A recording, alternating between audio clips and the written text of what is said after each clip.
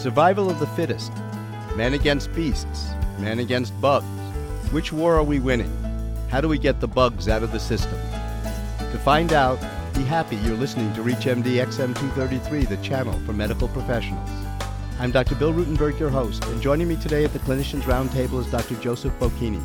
Dr. Bocchini is a professor and chairman of the Department of Pediatrics at the Louisiana State University Health Sciences Center in Shreveport. He is chair of the Committee on Infectious Diseases of the American Academy of Pediatrics. Today we are discussing what's new in vaccines, beating back the bugs, consensus or controversy. Welcome, Dr. Bocchini, and thank you for joining me at the Clinicians Roundtable. Thank you, Dr. Rutenberg. It's a pleasure to be here. I'm sure you're tired of talking about Hurricane Katrina, but everybody loves a real-life story, and they certainly stay with us a lot longer than data and facts. Was there anything from Katrina that you could relate to us on how vaccines made real differences? I think there are a couple of lessons that we learned from Katrina related to immunizations. Remarkably, after Katrina and with all of this, the social disruption and the flooding, there was no significant outbreak of a vaccine-preventable disease that we saw subsequent to Katrina. So I think that the immunization rates that we have in our state, even though they're not the best in the country, were still very helpful in reducing the risk of vaccine-preventable disease. The other thing that turned out to be really important as a result of the hurricane was, as you know, there was a considerable disruption of our population, and our population in Louisiana was distributed across the United States. Our immunization registry was made available to all 50 states, and as a result, public health people from all 50 states were able to access the immunization records of the children who were in each of their areas and were able to continue their immunization schedule to determine their immunization status. So one thing we learned that was really important is the ability to find immunizations on a registry turned out to be a very effective way to determine where we were and help those children who were behind. Has that lesson been generalized? In other words, either through efforts of the American Academy of Pediatrics or state organizations to establish immunization registries elsewhere? I think that there has certainly been a commitment by the AAP to attempt to bring registries forward, and certainly the Centers for Disease Control would certainly consider this as a good example. They have been working very hard to attempt to not only develop registries in each state, but to develop a national network whereby immunization records would be readily available to any individual, no matter what state they're in, no matter what state the individual came from. The sort of plate of immunizations continues to grow and get more full. What's on the agenda? What's new for 2007? Well, the most recent changes have been minor, but they've been important. One, at the June meeting of the Advisory Committee on Immunization Practices, two significant changes were made to the immunization recommendations. One, pediatricians and other primary care physicians have been giving meningococcal conjugate vaccine in two age cohorts at 11 and a year to 12 years of age and at age 15 or upon entry to high school, whichever came first. Because of improved supply of meningococcal conjugate vaccine, the committee made the decision to recommend this vaccine for universal use in all adolescents from age 11 through 18. So this will simplify the recommendation for primary care physicians so that any adolescent being seen within this age group who has not had meningococcal conjugate vaccine will now be able to get the vaccine at that visit. This will also enable us to cover not only the children at highest risk for meningococcal disease, but all adolescents who are at high risk.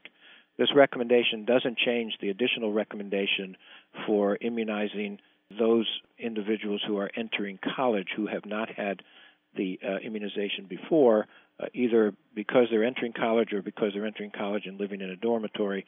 They need to have this vaccine as well. The second change is related to hepatitis A vaccine.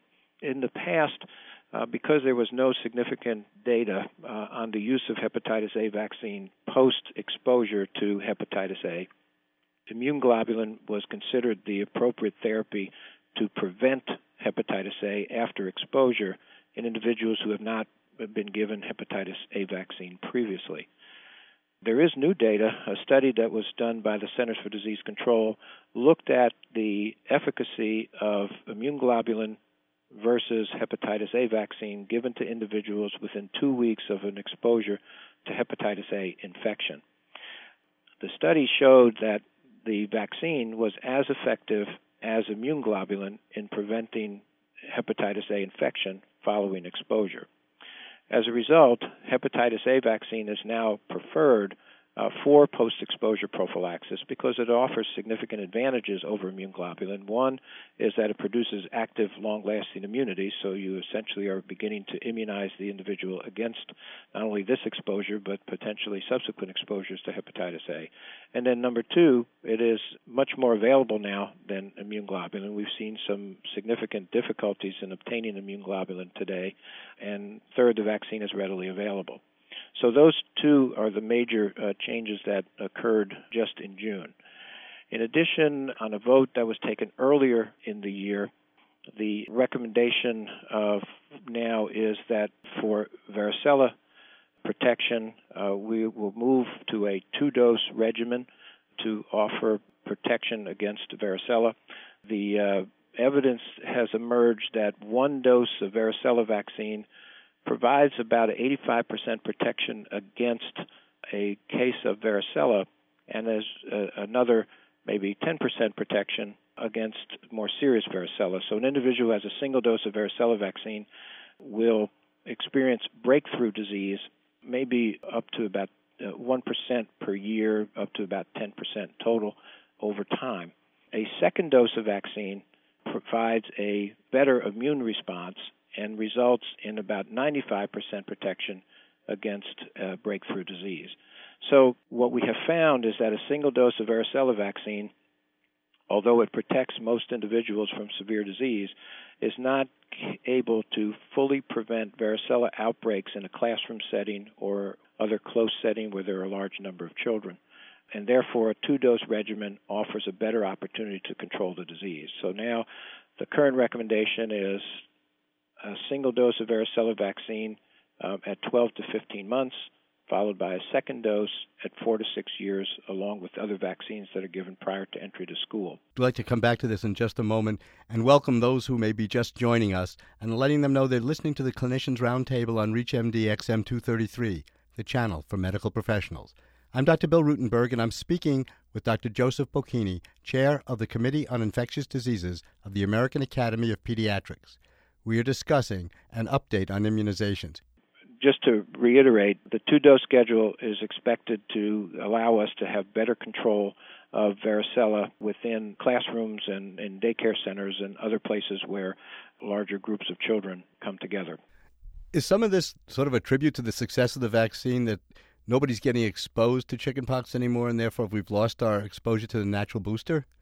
It is, and when we started, we thought that a single episode of varicella produced lifelong immunity, the natural infection. What we're finding is that persistence of immunity probably occurred because of multiple exposures over time, providing subclinical boosts in immune response. And interestingly, when the first studies were done on varicella vaccine, the titers against varicella were higher 5 years out from the vaccine than they were within the few months after the vaccine was given.